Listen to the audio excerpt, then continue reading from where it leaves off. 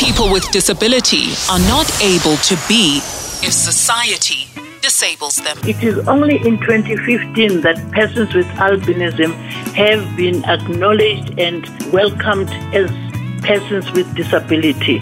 Challenges that confide women with disabilities, I would like to say it's lack of knowledge. Because, for instance, most women with disabilities tend to think that abuse is only physically.